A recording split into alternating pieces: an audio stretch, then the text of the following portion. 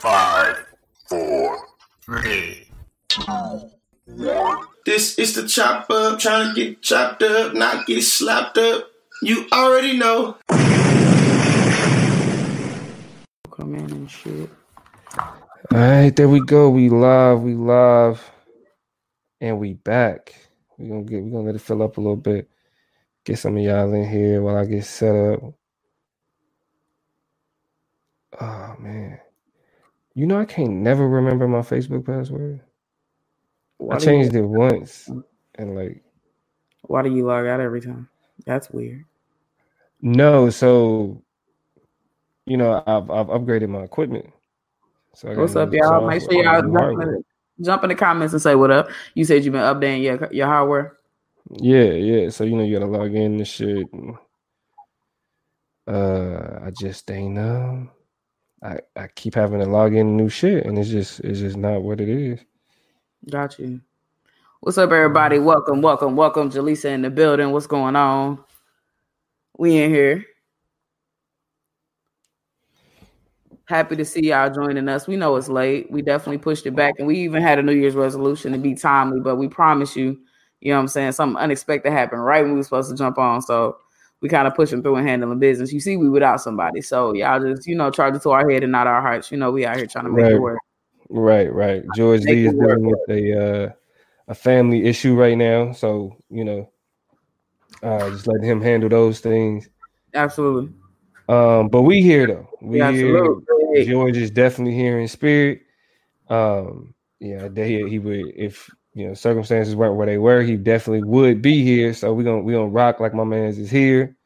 We're gonna make it proud. Happy New Year, Dr. Dancy. Thank you for joining us. You feel me? One of the people that encourage us to come back. Like we come back for people like you, Dr. Dancy. For people we come to chop it up with Dr. Dancy. We come to chop it up with Dr. Dancy. On some real shit. That's why I keep coming back. It really ain't y'all. You know what I'm saying? Y'all niggas just all right. I come back for Dr. Dancy and Jaleesa. I was gonna say Jaleesa ride or die. You know what I'm saying? Period. Ride or die. So we appreciate y'all. Happy New Year to both of y'all. We really ain't gonna belabor, the show because it's even late for us or whatever. We starting to get back into the swing of the new year ourselves. So, Damo, whenever you're ready to get it running. Well, first, in honor of George Lee, he doing his TikTok thing, about to be TikTok famous, started his own little challenge on TikTok. Confessions that will get your black card revoked. That is going to be the Snapchat for the night. The Snapchat for the night is confessions that will get your black card revoked. Mm-hmm. You feel me? Jaleesa, I want to hear from you. Dr. Dancy, I want to hear from you. You feel me? Hey, this is the dope shit about black intellects. You feel me? When a doctor tells me that he fucks with me, like literally, you feel me? It's an honor. You know what I'm saying? It's an honor. Good. All right. But confessions that'll get your black card revoked. Yeah. We want to hear from y'all. Dr. Dancy, all y'all, everybody that's tuning in. Everybody. I do want to start with you though. Okay. Give me a couple things, one or two. I don't want you to put yourself all the way out there, but what are two things that will make niggas look at you like, she about to lose her invite to the big dick? Sure. First thing is, Martin was just all right. I'll die by that. Don't spit out you okay? you already heard it. So Martin was just all right to me. And it's wait. I need to claim an award. That's how you make an argument. I know that. But we interrupted that. Just that alone, Martin was all right. I said what I said. I mean, the show had its moments or whatever, but I really it was, you watch it, and then after the time passed where it was culturally, I won't say culturally relevant because it's still culturally relevant, but after it's runtime, I just moved on to the next set of shows. You know what I'm saying? I really don't long for the days of the Martin show. And I know it's a sweet spot for some people, but that's just me. The second thing that I will say, and this is going to be a Kansas City black card. This is going to be a Kansas City black card revoke. I'm going to get a little personal with this because y'all know I'm from the town, arguably the barbecue capital of the world. And I don't really bang with barbecue like that. You know what I'm saying? So all of this, Dominic is so all of this Gates, Arthur Bryans, LCs, Jack Stack, whoever else. irrelevant to me. You know what I'm saying? You can keep barbecue sauce, all of that is gross. Quite frankly, and I'm good on it, and you can feel how you want to feel. I know this is supposed to be a judge-free zone. Yes, it's supposed to be. We're just supposed to laugh about Confessions that'll get your black card revoked. This is supposed to be laughing, joking, fun. Dr. Dancy. I do want to point out that you offended me on two different levels, Toya. Okay, I understand that. You offended me on my level of my blackness. Understood. In terms of your appreciation for Martin. Yeah. But then you turned around. I did. And offended me on the level of my Kansas City-ness. I said what I said. And even my dog is like, what did she say? I ain't even gonna tell you, dog. I ain't even gonna tell you. Okay. It's because I said what I said. That's crazy. All right. What you got, Dominique? What you got? What you got, plug? All right, so my first one. I have a very specific Starbucks order. I have a very specific Starbucks order, and if they get it wrong, I do get slightly annoyed. Like, you know, I feel offended. You're offended. To get my Starbucks order about some expensive, overpriced coffee. Yeah, pretty much. Understood. It ain't coffee though. You know what I'm saying? That's the thing. It's not coffee. It's one of the other drinks. I always order a mango dragon fruit refresher. Sure. Yeah. So that's one. I get it. Light ice, tall. Suburban moms and Dominique unite. Anyway, and then the other one, which I feel like this is more of like what would piss niggas off. I didn't vote for Obama. Either opportunity I had a chance to. The first time around. So to be clear, because it was twice you had a chance to do that. I had two chances to vote for Barack Obama. You could have did whatever, but just to be a part of history, and I didn't do it. But interesting. I did vote for Hillary Clinton. Okay. So yeah, and that was actually one of my. That was voting for Hillary Clinton was my first time voting. But yeah, that was peculiar. Voting for Hillary Clinton was my first. So you know So those are my confessions. But yeah, man, we want to hear from y'all though. What do you? I mean, even though we moving on, getting into our first chop. Yeah, we about to go ahead and jump in, but somebody speak. Let me know what y'all thinking real quick. Jump in these comments, or we ain't gonna browbeat y'all. Listen, and this is even though I did judge Toya, this is a judgment-free zone. You feel me? Lying, y'all. Y'all gonna say what y'all gonna say, and Dominique gonna draw. You know he be real dramatic with it. Just okay. Dr. Nancy, I didn't vote at all in those elections. See, back then I was going through that whole, you know, rah fuck the system phase. So it was like, voting don't mean nothing. I ain't about to. My vote don't. And I lived in Oklahoma, so you know that was what it was. But yeah, so that's it. We want to hear from y'all though. But as they build up the courage. Yeah, to actually put themselves on blast like we did. Get your card revoked in this judgment-free zone. Toya, let's go ahead and get into that first chop. All right, the first chop. I've been waiting to talk to y'all about this. At least you or Lee, but just different people about this Boosie situation, right? If y'all don't know, let's see what we're gonna call this chop. This chop will be the entertainment chop. Wow, bam. Before we get into the entertainment chop, Dr. Dancy has never seen an episode of Sanford and Son. That's wild. Yeah,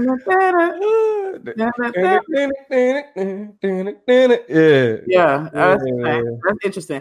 I'm gonna leave this person nameless. Actually, I might go ahead and name them because some people know them. My friend Aaliyah. Leah, I'm calling you out. This girl ain't never seen Fresh Prince of Bel-Air. Not an episode. What? She's never seen an episode of How old is she? She is. My roommate came out the kitchen on y'all ass. She is 24 or so and has never seen an episode of Fresh Prince of Bel-Air. She's a baby though. She's born in the 2000s. I mean, she's born in the late. The mid 90s. Mid 90s. Well, the late 90s. Like the. Well, she's 24. It was mid 90s. She ain't never seen it. Never seen an episode. She didn't see Happy birthday, Ashley. Yeah. But you didn't see Tevin Kemp, man. Stop. We Never ain't in the gonna right. Gee, why he don't love me no more? Why he don't Why? Never seen it. Oh, he should see. Okay. This is the entertainment shop. And I want to talk to y'all about this Boosie situation. So earlier, I think this week, a week or so ago, Lil Boosie, I guess, went to the mall, seen a sweater and bought it. It was a red sweater with some letters on it, threw that hoe on, got on social media, said it was good. It was a Kappa sweater. Kappa Alpha Psi, Black Fraternity Incorporated, all of those things, upset, right? And typically these Black sororities and fraternities are. They have been staples in Black communities since the 1900s. This is a lot of day Founders Week. So shout out to the Zetas, who I think today, the AKAs just passed. I feel like the Deltas is coming or something like that. All of those things, right? The Alpha's finna do some business. Great things. And in response, the internet blew up, right? Twitter blew up. Social media blew up. All the Kappas gonna come get you. They're gonna come get you because you know Black Greek organizations don't play about people wearing their colors. Did all of that chaos, and I will say good things came from it, right? So at first people was initially like, don't do that, you gotta take it off, you gotta take it off. But it's Lil Boosie.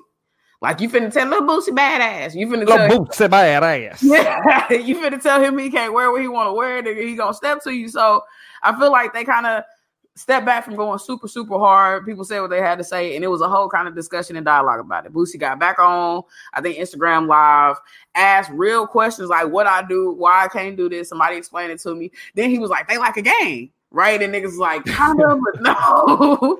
And like, so, yeah, but nah. It was crazy. Now, here's what blew my mind about how things unfolded. First thing is, it's actually, you know, you can go on live with people, and this Kappa's on there teaching him how to stroll. Because he found out, not only do the niggas stroll, so he like, what do the niggas do? He like trying to figure out about Kappa culture. He a hood nigga. He don't know nothing about that. Ain't went to college. Ain't thought about it. So he figured out that they stroll and stuff like that. Then found out they stroll to Wipe Me Down at all the step shows, right? Like all the other Black Greek organizations. So he like doubly like, how y'all gonna be mad at me when y'all dancing to my shit? Yeah, right. Right. So that's a huge component of it. So they get on there and they teach them how to step. Like this whole Kappa's like really just surprisingly, because they protective about that culture. They teaching this man how to step on video, on live. Cool. Second thing Boosie do is come back and say, all right, I'm gonna have a contest. All the best Kappas out there, I want y'all to get y'all steps together. If y'all got a step to Wipe Me Down, send me a video. I'm gonna pick the top people. I'll fly out to the Boosie show, some Boosie annual show or whatever, and the winners get $6,000. Right? So happy endings all around, right? Offense has happened, niggas have outcried, apologies have been made, bridges have been forged. It's a beautiful thing. But we know a lot about Black Greek culture in our community and how they really don't mess around with people touching their shit, right? If you ain't paid your money, if you ain't paid your dues, if you ain't did the pledging process, you ain't got crossed, stay away. You know, is that like a real reflection for you? Is that kind of definitely accurate? Okay. That is definitely accurate. Accurate. So give me your experience with Greek life, and y'all jump in the comments, tell me, you know, what it is for y'all too, but what is your orientation toward Black Greek life? So for me, oddly enough, all of my closest friends in college, all of them niggas are Greek. For the most part. They associated with something. Most of my niggas is alphas. So so a lot of the niggas I fuck with in terms of college was alphas. Truth be told, when I first like looked into pledging, I was interested in being a Kappa. Okay. I'll admit that. I'm not surprised. I'm like under surprised about that news. But I mean, it just wasn't it just wasn't a thing for me for real. I mean, because the debate, like doing the debate shit, it was like we was like, that was like my fraternity. You feel me? Like it was that other shit required too much. I wasn't, you know, I wasn't willing to put in what it took, not to implicate shit, but I wasn't willing to do what it took to become a part of that. Dr. Dancy, don't be rude, bro. just underwear. Don't be rude, man. Underwear. Because we got to put this one up. Don't be rude, man. But it was. I mean, I haven't. Okay, so my relationship to it kind of shifted. So at first it was like, this is interesting, because I was a hood nigga too, and I ain't have family that went to college either. So I didn't know. The only thing that I knew about Greeks was the School Spirit by Kanye. And I didn't know what the fuck he was talking about when he was like, these people step. And I was like, okay, those are sororities. I can't name none of them motherfuckers. And right. Like until I went to college. So, you know, my shit there was, it was like, okay, there's this intrigue, and then it turned into like, what the fuck is a Black Greek? That's always like niggas, especially on their path to consciousness, is like, wait a minute. You know what I'm saying? So it was this. So like, that was the criticism, right? And like my partners, and then my niggas was Greek. So like I did all the shit that they did because they was just like, this the homie. He was the homie before we was Greek. He gonna be the homie after Greek. So if we going somewhere, my nigga coming with us. So I mean, but it just so happened that the alphas was like, yeah, this a cool nigga. So I hung with a lot of alphas in college. But you know, I got niggas that's Kappas.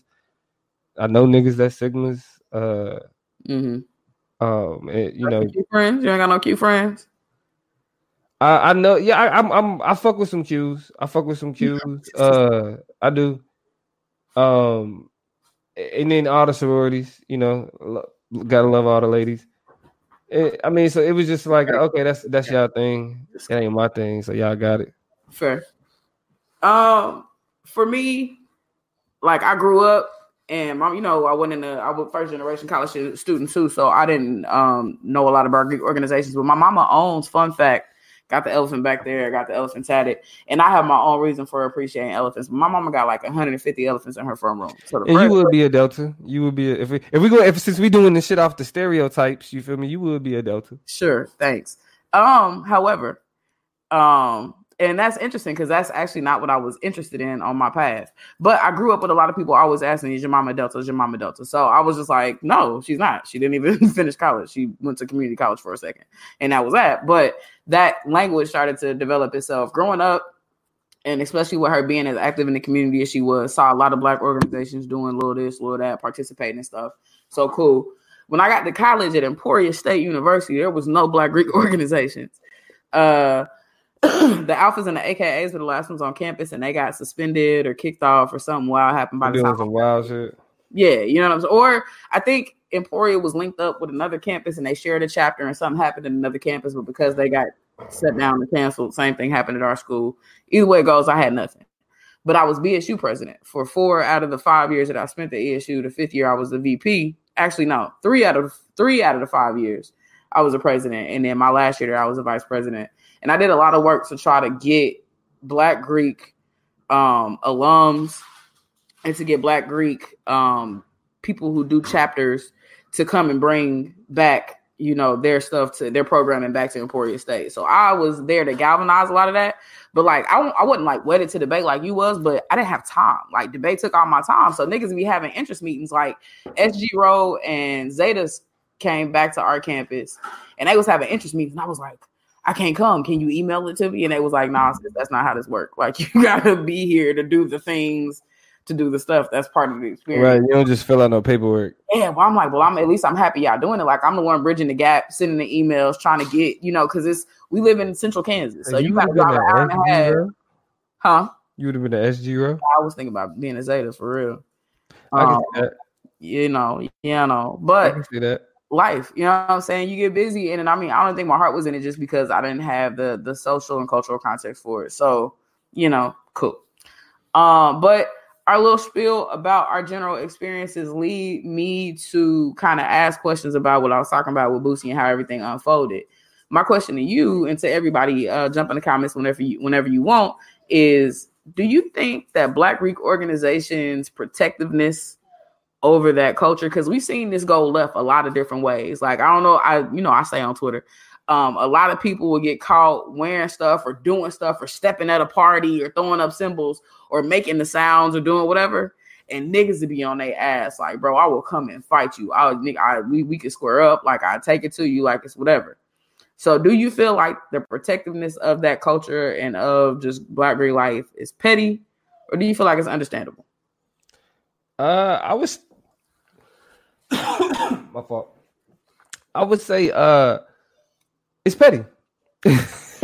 Okay. It's I mean there's an aspect of it of why it was created, why why the importance that it has, but I mean in terms it's tribalism, like it's collegiate gangbanging. You feel me? Like I don't see it anything more or less than that. You know what I'm saying? Like I mean the publicity that you get for Boosie wearing your shit. First of all, what are you gonna do? Like, you niggas is not about to ride. Y'all was on Instagram like, nah, that ain't cool, bro. That ain't cool, bro. But you a Kappa. Like, I wouldn't. I mean, but it's just like the views made by the political plug are not necessarily those shared by the entire chopper of Toya G Incorporated. Yeah, whatever. I mean, nobody finna come get me. You niggas got college degree. I mean, just on the level of like y'all niggas got shit to lose. Like you niggas went to college and got good jobs and shit. You niggas ain't in the streets banging over colors. Like, you actually went to college. Understood. To go to get away from that. You know what I'm saying? So to then pledge and then bang over colors, it's counterproductive. So I mean I think it's I think it's levels to it. I think if you're a regular nigga walking around with some Kappa shit and you get charged up, that's your ass. Like it's like it's little that you know what I'm saying that'll come from that. But on the other hand, if you somebody like Boosie, like who the fuck are you? Like who are you? Again, like it's a lot more niggas that know who Boosie is than know what a Kappa is. Mm-hmm. You know what I'm saying? So and just all the publicity that you just got, like Boosie wearing Kappa shit is like that nigga. You know what I'm saying? Y'all should have made him an honorary Kappa for doing that. Yeah, he should have been made honorary. Like, hey, thanks for the publicity. Thanks for putting this on. You feel me? Like on a cultural level, because just like Dr. Dancy say, there's a certain level of exclusionary and snobbishness that come along with being. You know what I'm saying? So really, a lot of hood niggas in college would look at the Kappas like, man, who is you niggas?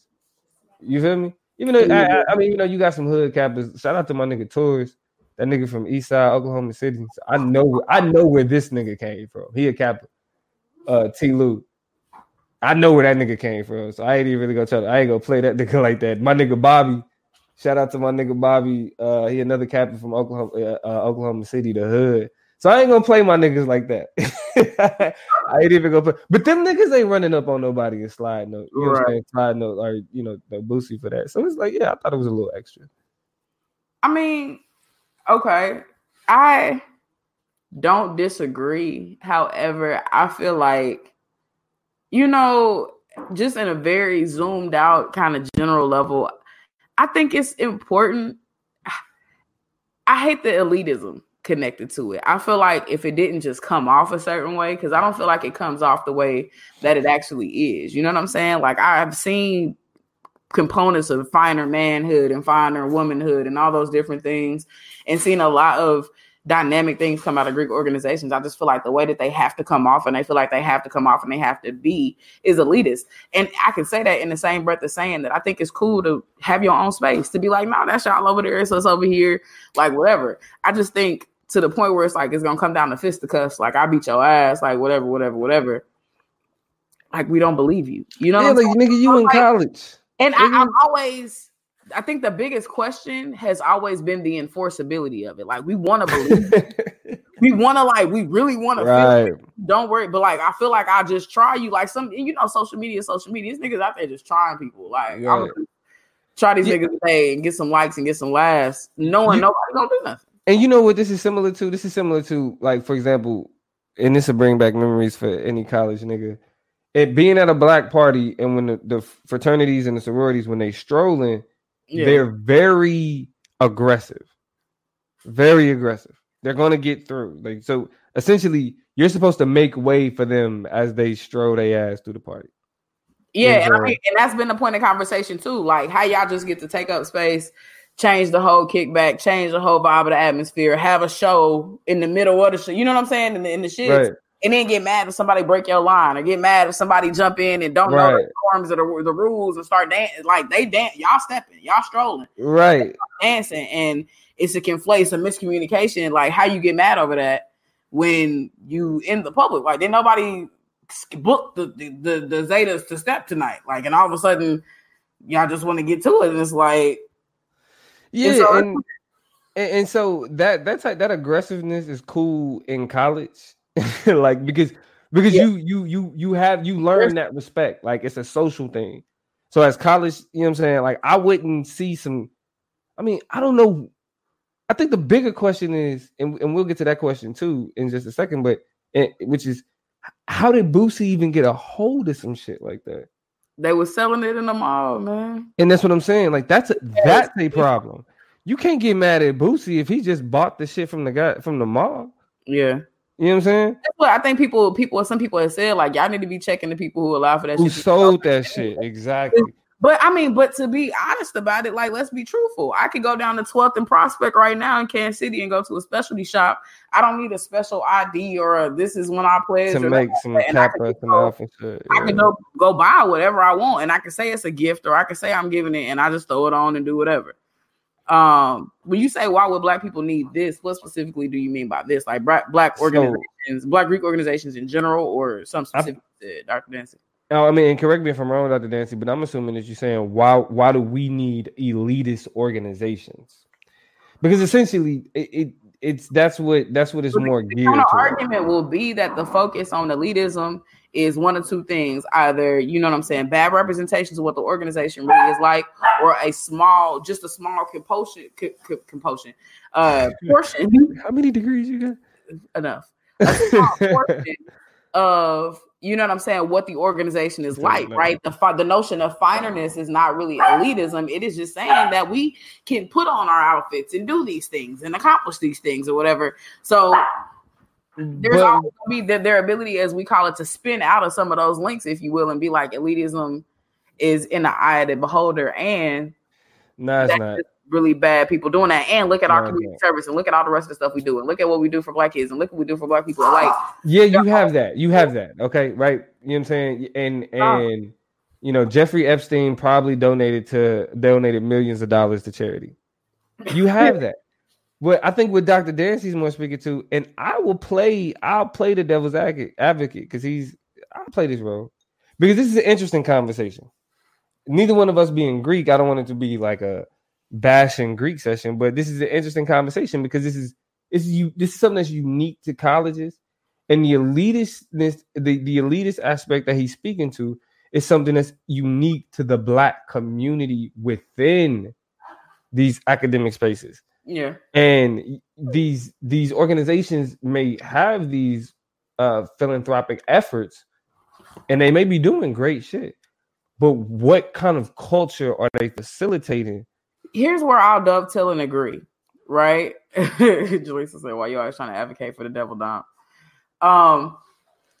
Here's where I'll agree. In terms of elitism. You know me, Jaleesa. You know how I get down. And it's the barrier to join these organizations in the first place that sometimes troubles me, right? Because it already out of the gate says you have to. But we ain't doing no dry snitching.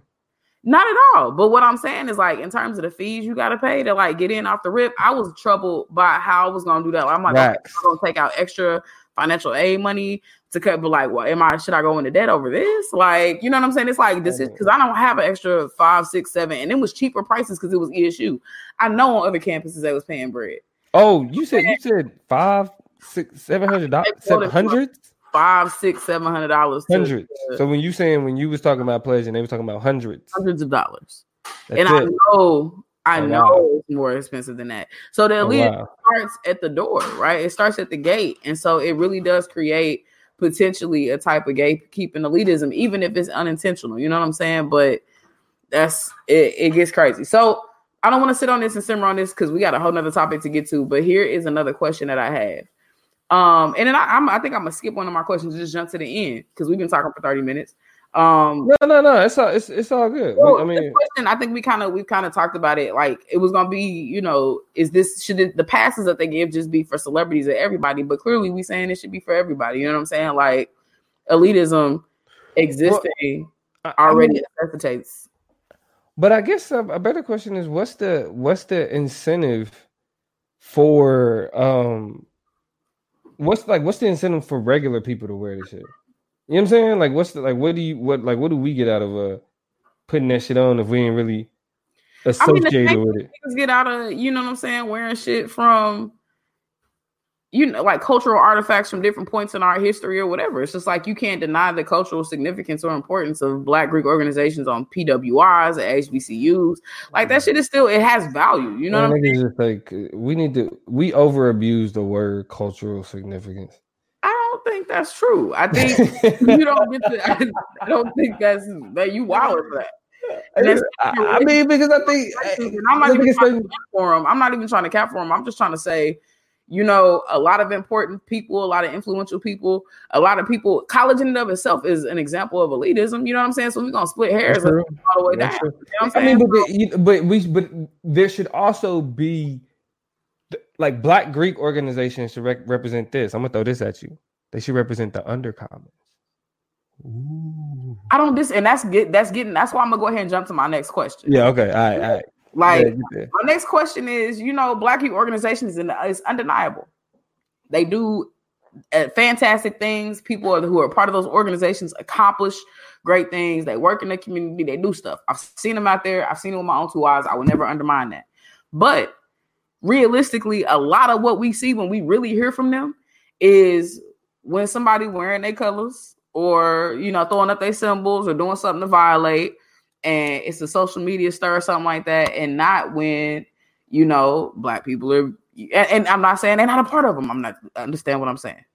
But I'm talking about big stands. Like we don't have Martin Luther's, Malcolm X's, yada, yada, yada, like individuals. So in terms of mobilizing organizations, I look at them on the same level as I look like Nation of Islam. You know what I'm saying? Like the ability to collectivize, to pull money together, to have people on a unified front who, you know what I'm saying? And so I often wonder where these organizations are that collectivize, that come together to have these conferences and conventions, where their stuff is around a lot of these Black issues we have. You know what I'm saying? Because we hear from them the most over smaller things. So what else would you like to see from Black Greek organizations, just as a common Black person, external to these organizations? And you know what? I think that's very interesting, because I do feel that these organizations end up supporting particular movements, but given the influence that they have and the network that they've created, they don't dictate enough movements.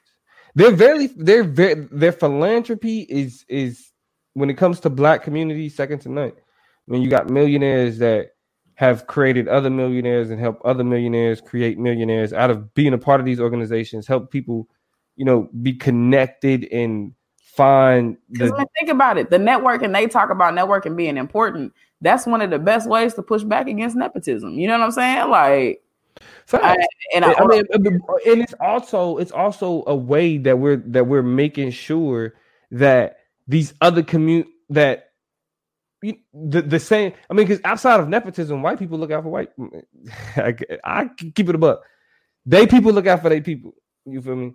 We need to do the same. And these Black Greek organizations are responsible for doing that. But I also think that that's something that shouldn't just be. There should bridge a gap between the people that are in the organization and then what they could do for their peers that aren't in the organization. Yeah. Because the idea that it's just like, oh yeah, the connections that you create when you join it, as opposed to this is what these organizations do for Black people as a whole.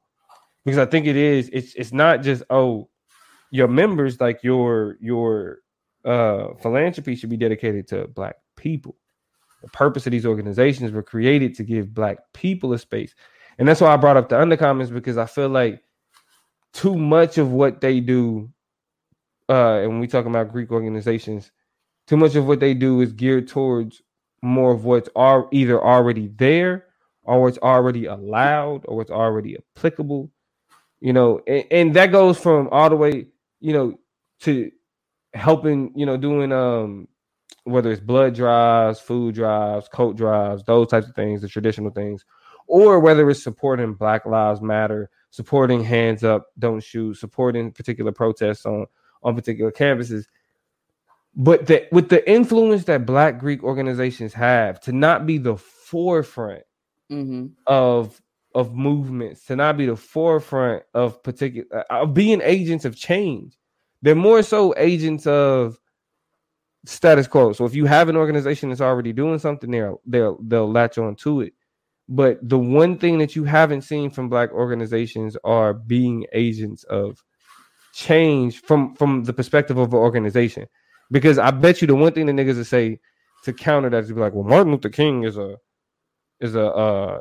alpha, and this person is a Kappa, and this, yeah, but Kappa as an organization, or Alpha as an organization, or Sigma as an organization. That's what I was gonna say. Is just like, I think it's very convenient to have the network and to be tethered to the network in a way that's just like, because I occupy this position in society, I am X, I am a judge, I am a dentist, I am a teacher, I am a this, I am a scientist. It's like, that is me banding together with the unit to make something stronger, when in reality you just kind of have like a lot of people. And here's the thing, here's what kills me. I know so many people who Greek that, you know, in one-on-one conversation. And shout out to all my Greek niggas. Like, we fuck with y'all. But I talk to them on a regular basis. Like, I ain't paying my dues in a minute. I ain't sweating. You know what I'm saying? Or, yeah, I was in it. That was a part of my life. That was a moment of my life. But it's not the most important thing to me right now. Or, right. You know what I'm saying? And so, like, you beg the question of what happens beyond that 4 to 6 years. What happens when the excitement of wearing your jackets and your colors fizzle out or whatever? And what long-standing thing do you have except for something to put, you know what I'm saying, at the end of when you're doing your retirement, you know, giving a speech or something, or a pen. When you drop your resume on somebody, something you just get to conveniently slide in there. But like, what does that mean later in a long-standing way? And a lot of people, I think that elitism, here's a great example of that elitism. You got to pay money and pay dues to stay active in these organizations. You know what I'm saying? After you did all the work you did to get in them. So a lot of people was like, I don't live that kind of life where I could just fork over thousands a year to be active in, you know what I'm saying? Like, and so dead over that shit. That's why I'm just like, man, I feel it, and it's not an anti-Greek thing either, though. It's not a what? It's not an anti-Greek thing either. I think Black people organizing on any level is productive and is needed, but but again, going back to the elitism that Dr. Dancy is speaking of, we shouldn't attempt to replicate or imitate forms of elitism that we see within dominant culture. So it's like, yeah, there were these organizations that existed, these Greek letter organizations that existed that didn't allow Black people. So the founders of the Divine Nine were like, we're going to create ours to allow in bet. But in 2020, is it just something? Is it just something that is a rite of passage into this Greek fraternal world that has to do with elitist culture, or are we expanding our perception of what those organizations should impact? Right, like the fact that more Black people should just know about the Divine Nine organizations based off of their role in the community. Yeah. You shouldn't have to be somebody that goes to college and learn about these things. And this isn't a critique of the organizations. Like this isn't to demean those organizations, but the idea though is that you shouldn't have to be a college student or somebody associated with academia to know what these Divine Nine organizations represent.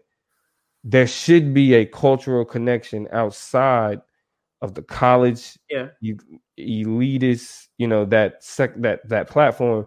We should be able to look at these organizations as these are organizations that are just for Black people beyond college, beyond all of that, the shit that we consider elitist. We should just have a relationship. I think that would be dope. I don't disagree. I think what's scary is a lot of people will tell us that we just don't get it, and there's something about it we just don't get. You know what I'm saying? And I started off this conversation, and I'll close it here.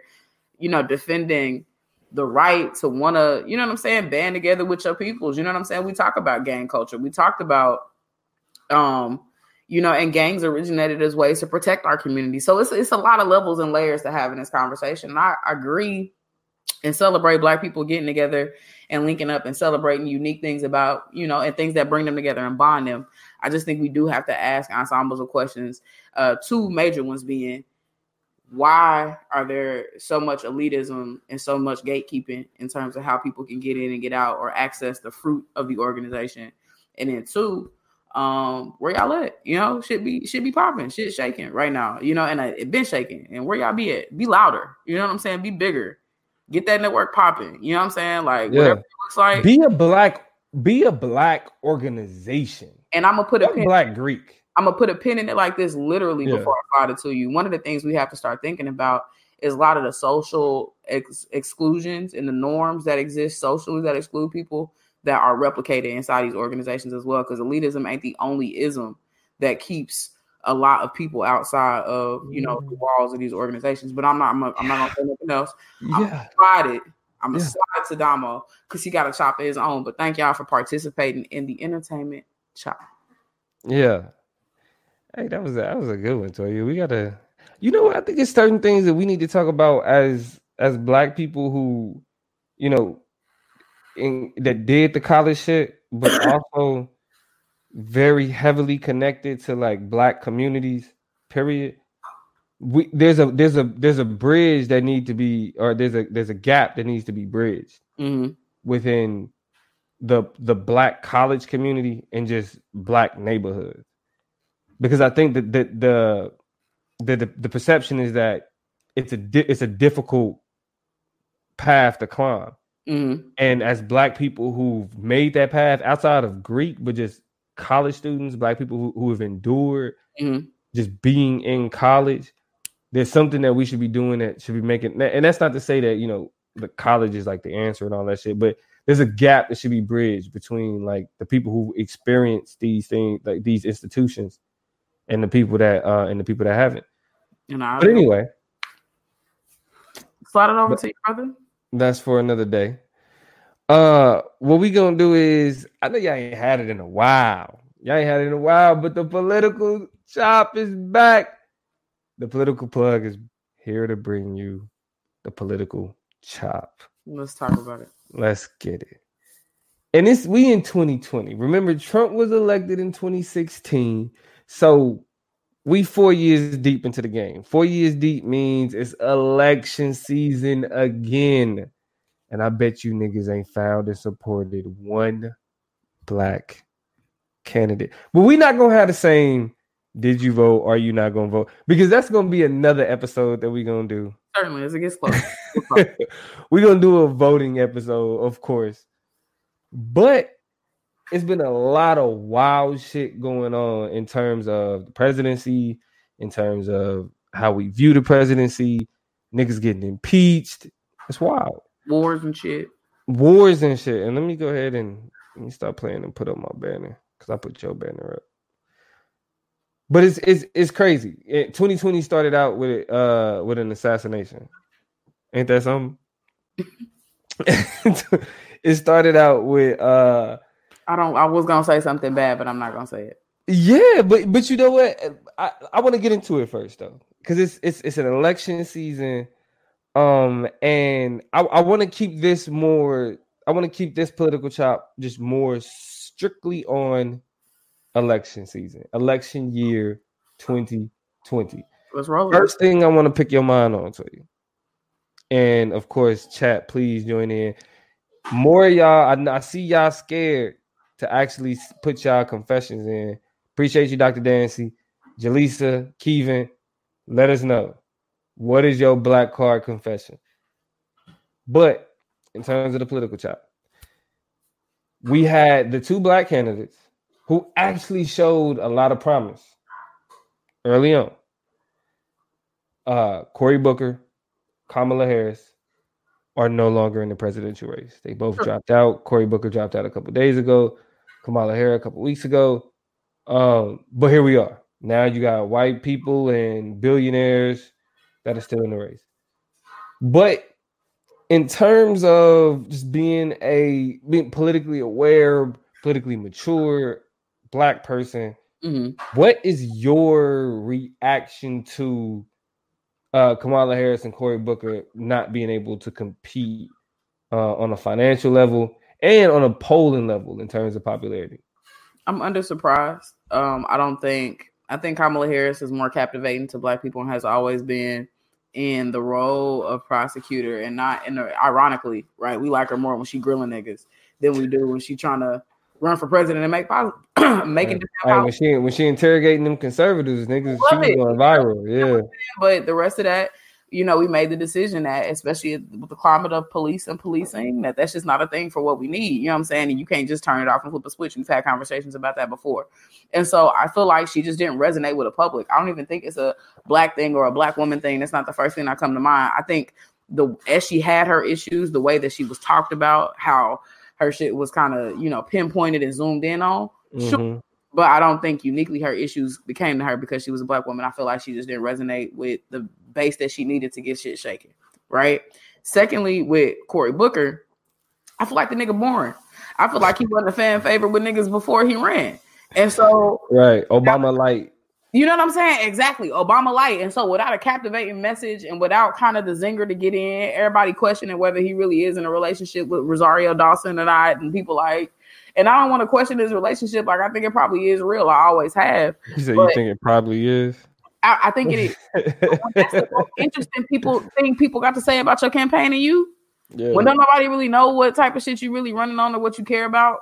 And for whatever reason, like, you just don't resonate. And so I don't think it's because he's a Black man. I just feel like it's not nearly as interesting campaigning as we wanted. It started to dwindle down. You start losing money like that. People not jumping behind it. They see other people jump behind, and we go beyond.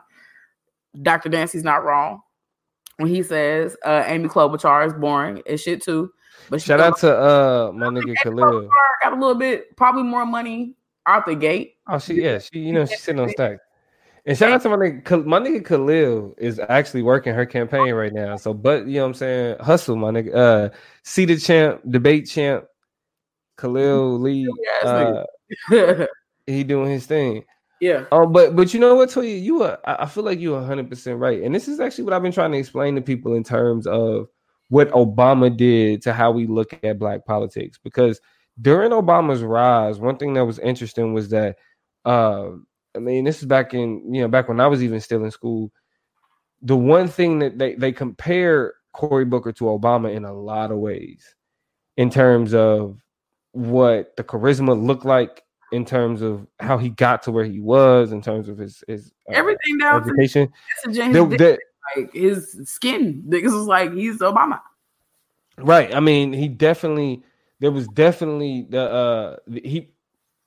in Obama's class, and I think that's what set him apart early on. He was one of those people that a lot of Black intellects looked at as, you know, this is somebody else who is going to carry the torch for Black politics. But what wasn't foreseen that ended up happening was that Obama was exposed as a moderate, and his legacy, although it's always Obama's legacy is solidified. He's the first Black president. So even though you have a lot of the more counterculture calling out more of what he done in terms of who he is, he's always going to have a relationship with Black people that's outside of criticism. However, everybody that came after Obama is not going to get that. And Cory Booker and Kamala Harris were victims of that. It's no way that we were going to accept Obama and then have like, wait, but what about for Black people? But what about this? But what about that? Like, yeah, you was the first Black president, but there was all these but what abouts. You feel me? Mm-hmm. And Kamala Harris more so represented those but what abouts, as opposed to being somebody that like, okay, this is an elevation. Same thing with Cory Booker. That's why I call him Obama light.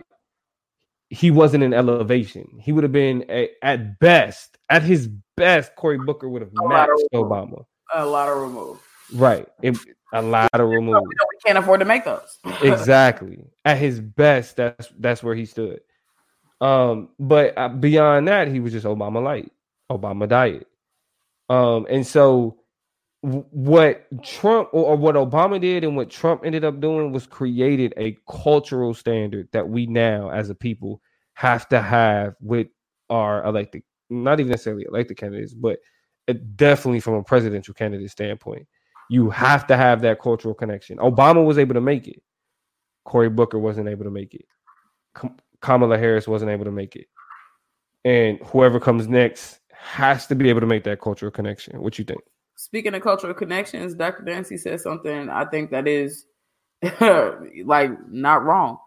He says white people also have shorter windows to impress and no second chances if they make air quote mistakes. So they must be perfect. Meanwhile, Joe Biden flops all over the damn place. And still the Democratic front runner. You know what I'm saying? And that's wild. Like that Joe Biden, not good for women shit went away. Joe Biden too old went away. Like now it's all of a sudden focused on only Bernie being old. Like it's just really weird how he has been able to sidestep and circumvent a lot of the criticism that has stuck to other candidates. You know what I'm saying? So I don't even disagree. And I understand that Black people are under microscope. I always go back and forth about whether or not that's a good thing. A good or a bad thing. You know what I'm saying? Like it's a bad thing. Let me not get it twisted, right? Because niggas working 10 times harder, jumping 10 times higher, we tired, right? Battle fatigue is tiring. You know what I'm saying? The energy is being zapped literally from us and it's having real implications. My only argument is I think niggas are just also at a point where they're hyper protective about who they get the keys to and who they get the reins to, because we out here taking big ass L's anyway. You know what I'm saying? So it's just like, man, I am hyper kind of sensitive about the niggas we passing off because Obama did disappoint us. And so I get it. Like I understand. Yeah, I just think when we talk about Obama oh shit, my phone. I think when we talk about Obama disappointing us, I do think we're operating off of expectations that are unrealistic. Yeah, the same kind of, misunderstanding of the office that niggas, just culturally, we have educated ourselves in different and more meaningful ways. I think probably, people said president and saw a magic wand. And we learned quickly through Obama that that's not how shit like that works. Yeah, let me ask you what you think about this though. In terms of the criticism that, for example, Obama gets, Democrats get in terms of letting down what we consider an important part of their constituency, like letting down Black people, letting down, liberals. With Congress having like damn near 80% disapproval rating, is being let down by politicians something that's unique to Black people? No. And if that's the case, why do we put this standard on Obama as if the he was supposed to be a part of the revolution? I think the biggest thing that or the most important thing that Michael Eric Dyson said about Obama was when he said that Obama is Pharaoh. He's not Moses. He's a politician at the end of the day, president or not. So it's like there's an unrealistic expectation that we put a revolutionary in office, because you would have to be that to say, I'm going to do X for Black people as a leader. You got to be a revolutionary. You can't be a politician and say that. What you think? Yes. But I think notions of politician and mixed and peppered in with notions of hope and freedom, which is all Obama's campaign was about, gave niggas like this kind of whet appetite for something he couldn't deliver on, but something that they bought. You know what I'm saying? Like, yeah, true, a politician is a politician, but that's not what he ran on. He ran on, the supernatural nature of what happens when you do certain shit. And it just wasn't no way to cash in on it. What's up, CC? What's cracking? But like, I don't know. What I do know is there's little to no confidence in any of the candidates that are left, right? So we got the Black candidates that... Well, hold on, we moved too fast. No, okay. Go ahead. You there. No, you there now. Let me fall back. You got it. No. You there. You exactly there. Because it's... Nah, you there. Go ahead. I was just saying, we clearly lack confidence for a bunch of different reasons. And actually, no, I'm not going to jump ahead. What is Dr. stuff? Let's go ahead and get into the comments. I mean, because I think the approach that that Dr. Dancy has in terms of understanding what's going on. He says, I also feel like two things are true. Black people's politics can be wrong, and they still face racialized and gender barriers that white people don't. That's facts. I don't disagree. That's facts. It's definitely one of those things to where, you know, we put ourselves in a position where we adhere to politics that are counterproductive to our interests and our community's interests. And then we still have to deal with the counterproductive nature of politics, mainstream politics, and Black culture. Because that shit is only, you know, it's a consolation prize. Yeah. CC says, I have no interest in none of them, to be quite honest. Yeah. And that's what I want to tell you. With them being gone, who do you think is viable? Because I mean, I hear how you do. You think would you vote for Joe Biden? Preferable. Let me ask you that. No. I'm not just voting for Joe Biden. Right. And I think there are two conversations to be had. One is about preferable, which one would I prefer? The other one is about viability, like who has a chance of really winning. And so I think those are two different conversations. Which one are you asking me? Your vote. I want to know more so about your vote, because there's another aspect of this that's Who, like when I pull up, like if I had to pull up tomorrow, right? If I had to pull up, and I agree with Dr. Dancy, but Dr. Dancy, we're not there yet. Play the game with us, okay? If I had to pull up tomorrow, yeah, I would probably vote for Elizabeth Warren. And we there. No, we're there. We're there. We're on the same page with that one. If I had to pull up tomorrow, that's what I do. I'm what you call a single issue voter, and that issue used to be race, but now it's student loans. So anybody talking about if you want Damo's vote, if you want the vote of the political plug, and if you want the influence that the political plug can give you, talk about student loans.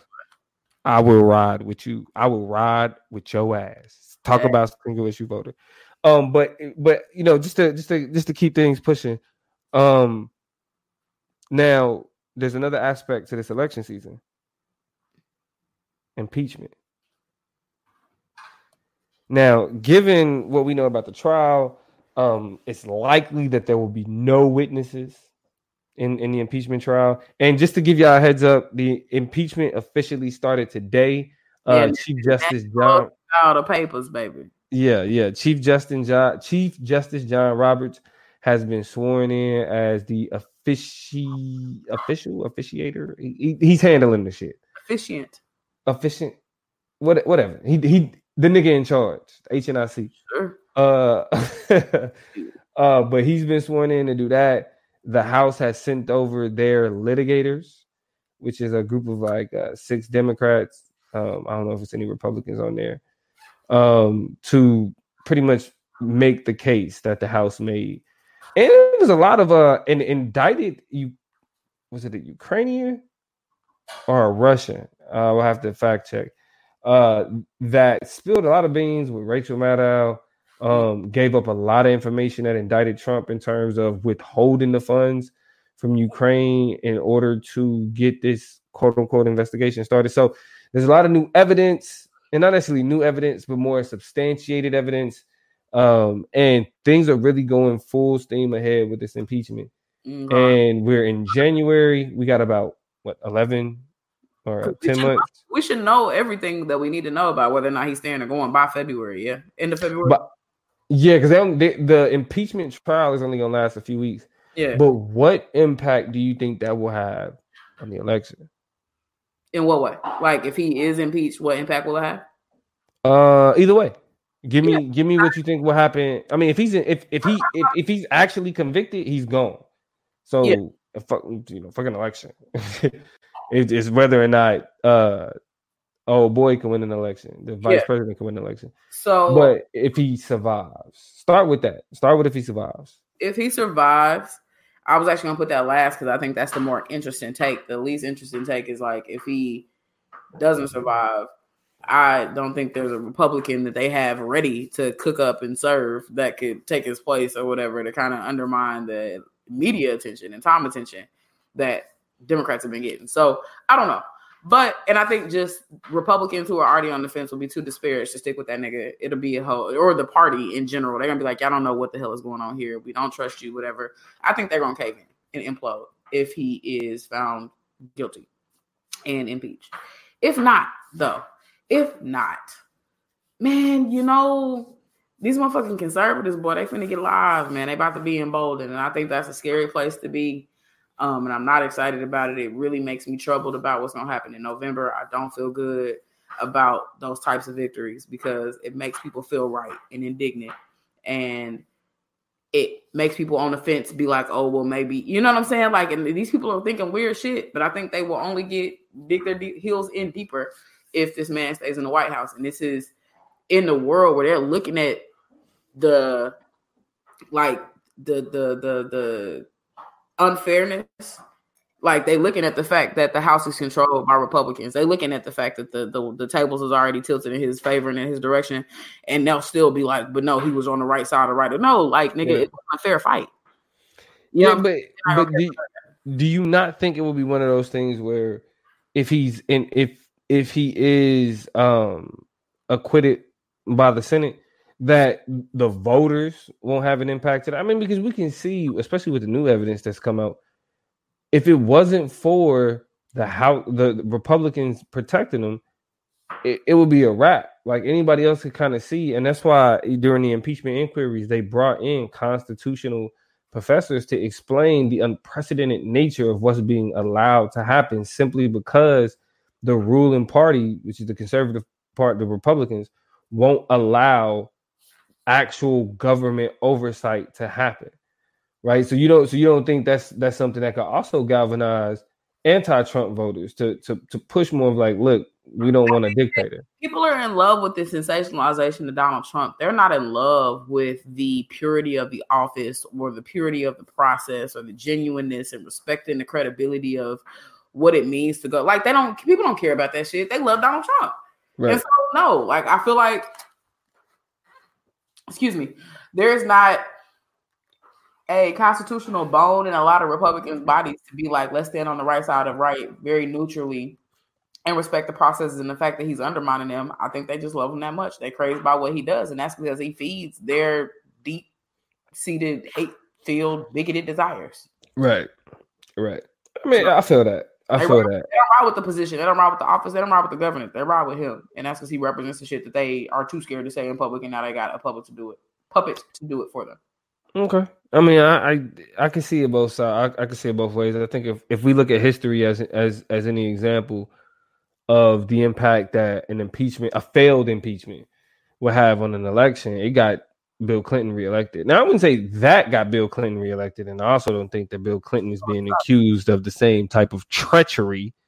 I mean, getting head in office ain't the same thing as, withholding funds from somebody who desperately needed that, you know what I'm saying, somebody that we consider an ally. So that's a troubled marriage, not a troubled presidency. Right. Facts. Or, I mean, John F. Kennedy, remember, John F. Kennedy is historically known for being a philanderer.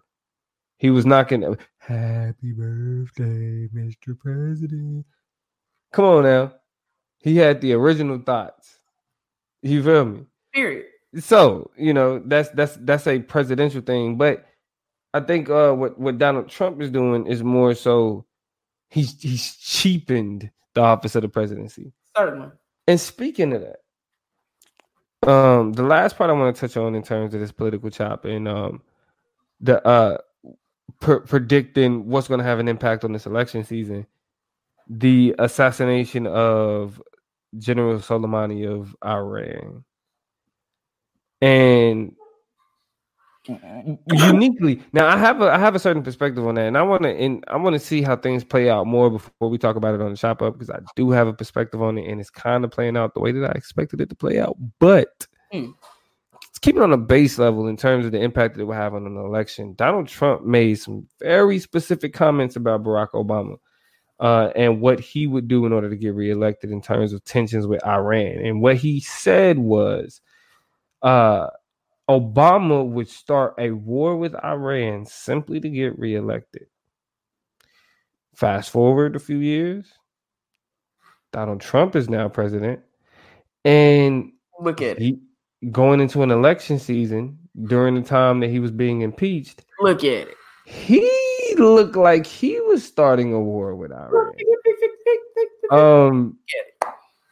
Now, what validity do you give to the argument that Donald Trump is literally playing out what he considers to be a successful playbook and using this Soleimani incident as a way to spark, his campaign, as a way to get reelected? I'm more freaked out about the bajillion different ways that he is demonstrating, illustrating, and emulating all of the things he said his predecessor, was terrible smut and trash for, right?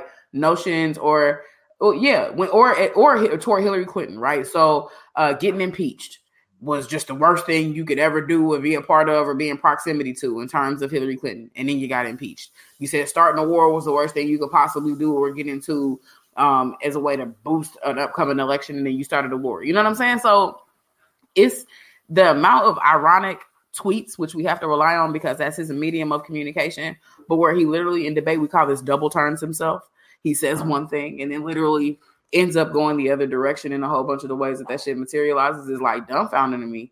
And so I'm under surprised, right? I just think that it's really uncanny. Like that's under surprised. Like this is wow. Like to the point, like, have you seen the Simpsons shit? How many Simpsons episodes have predicted Donald Trumpian type shit?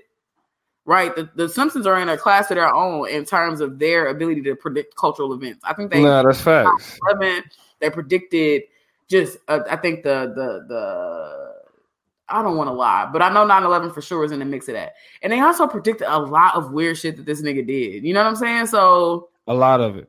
I'm more freaked out by the unlikely nature that you say some shit is trash and then turn around and do it, and that socially we being aware that this is a possibility and now you performed it, embodied it. Like. Great job, sir. No, yeah, it's you definitely see an embodiment of a strategy that he thought was viable. I mean, this is what I mean in terms of, a lot of people are like, and this is what I get from a lot of black conservatives is this idea that, he's not your traditional politician. Would you want somebody that's not a traditional pilot? You know what I'm saying? Would you want an Uber driver who wasn't a traditional driver? Say a word. Like what the fuck? Like I want somebody that's gonna take the plane into the air, bring the plane back down, in a way that it has been done millions of times before. I don't want somebody that experiments with the process of flying a plane. I don't want somebody that experiments with the process of driving a car. You know where I like my experimentation? Art and science, in literature. In movies, try all this shit out. I mean, but then that begs the question of what type of society that we're trying to eventually get to, because you're saying in the same breath then that you want standard fare, right? The approach to the presidency, like, I don't know if I can jump behind completely, like people not. Listen, I wouldn't say it's a question of standard fare though. I'm not saying, I'm not even necessarily saying status quo, but I'm like, but if a nigga we agree with did some mixed up shit, like it shook it up a little bit, we might be like, oh, all right, that's what's up. That's what. And that's what I'm saying. I'll tell you, I feel like the way that I look at politics is I view politics as a game, and everybody doesn't play the game the same way. Like everybody doesn't play. All running backs aren't the same. You got power backs, you got elusive backs, you got blocking backs, you got receiving backs. Just because you play the halfback position doesn't mean that you play it just like the next man. But there's an archetype, and there's somebody that understands what it takes to get from the line of scrimmage to the end zone, and that's what you need from a politician. If you want a revolutionary, go find you an activist. If you want somebody that's rah, I'm in the streets, I'm making a lot of noise, I'm bringing a lot of attention to myself, I'm causing a lot of chaos, find you an activist that you support. You're not going to find that in politics, because the idea of politics, the game of it itself, is being able to play it in a way that's beneficial to you. Period. I really appreciate that football analogy. I think it really resonates. It takes this conversation to the next level. I just want to say that I love a good connection being made. Yeah, it's getting it from how do you get the ball from the line of scrimmage to the end zone? That's the question that we have for these politicians. You know what I'm saying? That's it. And you can't just pick it up and walk it there. Yeah. Like it's just like how do you get the ball from half court to the basket? You can't just reach down and grab that bitch and just scroll it on over to the goal. You have to do some things to kind of get it down there. All right, now CC says, will he have consequences for all his problematic antics? That's the question. I doubt it. He has got away with so much to this point. What's next? CC, what's next is fascism. What's next is forms of authoritarianism. And then what you get after authoritarianism, you get genocide. You get, what's it called? Concentration camps. If you look at history, just from a historical standpoint. I hope the ultimate, and this is weird to say, I hope it's like, I hope the ultimate consequence is impeachment, but we know what's going to happen after impeachment. So the question is, are we ready for a whole bunch of more consequences, right? And they might not be shrouded in sexual harassment disputes or starting wars or, you know what I'm saying? Lying about Ukraine and doing a whole bunch of weird stuff working with Russia. It might not necessarily be that, but it's going to be a whole bunch of stuff where we want people to be held accountable for the bullshit that they do. And so I think that's the name of the game, is that one, it's a high probability he ain't going to be held accountable. And two, where he come from, they make a whole lot more that's way better at his job than he is. You know what I'm saying? So that's the scary reality of it, is that consequences is a low bar for what we should have, you know what I'm saying, for shit to get better. It's looking bad for us, but we got a couple months left. We're going to see what's in the oven, what these people got cooking for us, and we'll go from there. All right, so go ahead and as we start this election season, give me your outlook. What's your projection come November? What do you think the situation is going to be? Are you optimistic? Easing out of these Democratic candidates, it's gonna be Bernie Biden. I'm sad about that, but whatever. Bernie Biden will, I think, probably ultimately lead to us sleeping on Biden, the same way we slept on Trump. I think he's gonna be the candidate. I don't know who's gonna win. I don't pretend to know who's gonna win, but I really feel like Donald Trump might win. And so I'm eased in, bro. Like I got delusions of grandeur, and I want to be able to abide in those. That's why I told, Dr. Dancy, back up off. You know what I'm saying? Like, we know they all gonna lose to Trump. Like, we know none of them is beating Trump, as man's made it painfully clear. But at the same time, political theater is what we call it. And I got my popcorn and my juice, and I'm just sitting back kind of watching it and seeing it unfold. And from elections here on out, I think for me, just as a citizen of the United States, whatever that means, I get it. What it mean?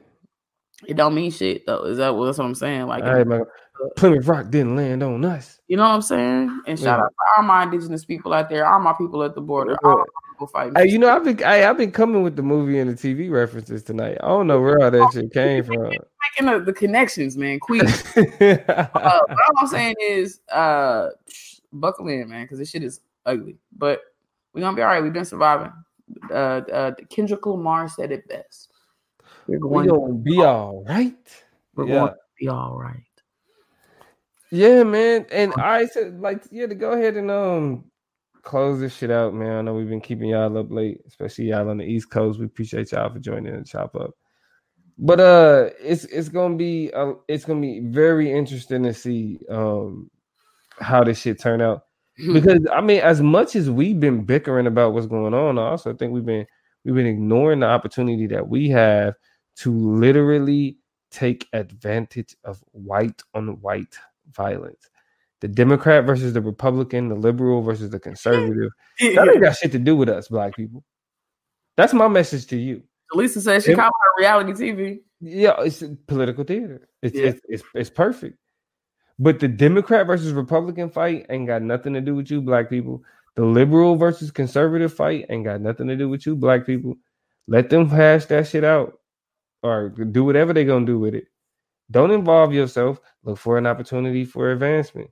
You know what I'm saying? We gotta look at this. A lot of this uncertainty that's associated with our political process and how we trust politicians. Like I said, damn near 80% disapproval rate. Don't nobody fuck with politics at all, Democrat or Republican. So don't let them lie to you about which one you should or you shouldn't be fucking with. You shouldn't be fucking with either one of them. Shout out to I reached out to a black political scientist by the name of Hakeem Jeffries on Facebook. Did I tell you about this? No. He responded because I found his he was actually quoted in is it 538? Is that Nate Silver shit? I think it's Nate Silver is a political scientist, a statistician. I mean, he does a lot of, I don't know if he's a political scientist or a statistician, but he has a website, 538, where they start from the perspective of numbers. And I found this black political scientist through this, being quoted in on this website about some information, about some numbers that was presented. And he did his dissertation at, I think it's either Berkeley or Stanford, where he talked about how his dissertation was called "Conservative in Name Only" to get his doctorate. Conservative in name only, where he explains how black people don't fit within the ideological paradigm of conservative and liberal, right? And it's something interesting to look into, but it's also something interesting for us to break away from. Mm-hmm. Don't fall into these conversations. Don't fall into picking a side. You don't fall into wanting to be a black conservative or supporting liberalism. Yeah. Keep your priorities together. Thank you. You know what I mean? Like, we don't win from that shit. So yeah. As we go into this election season, keep that in mind, because there's gonna be a lot of these partisan battles and bickering that we're gonna run into, and we can't get caught up with that shit. Facts, Mo. With that being said, that's the political chop.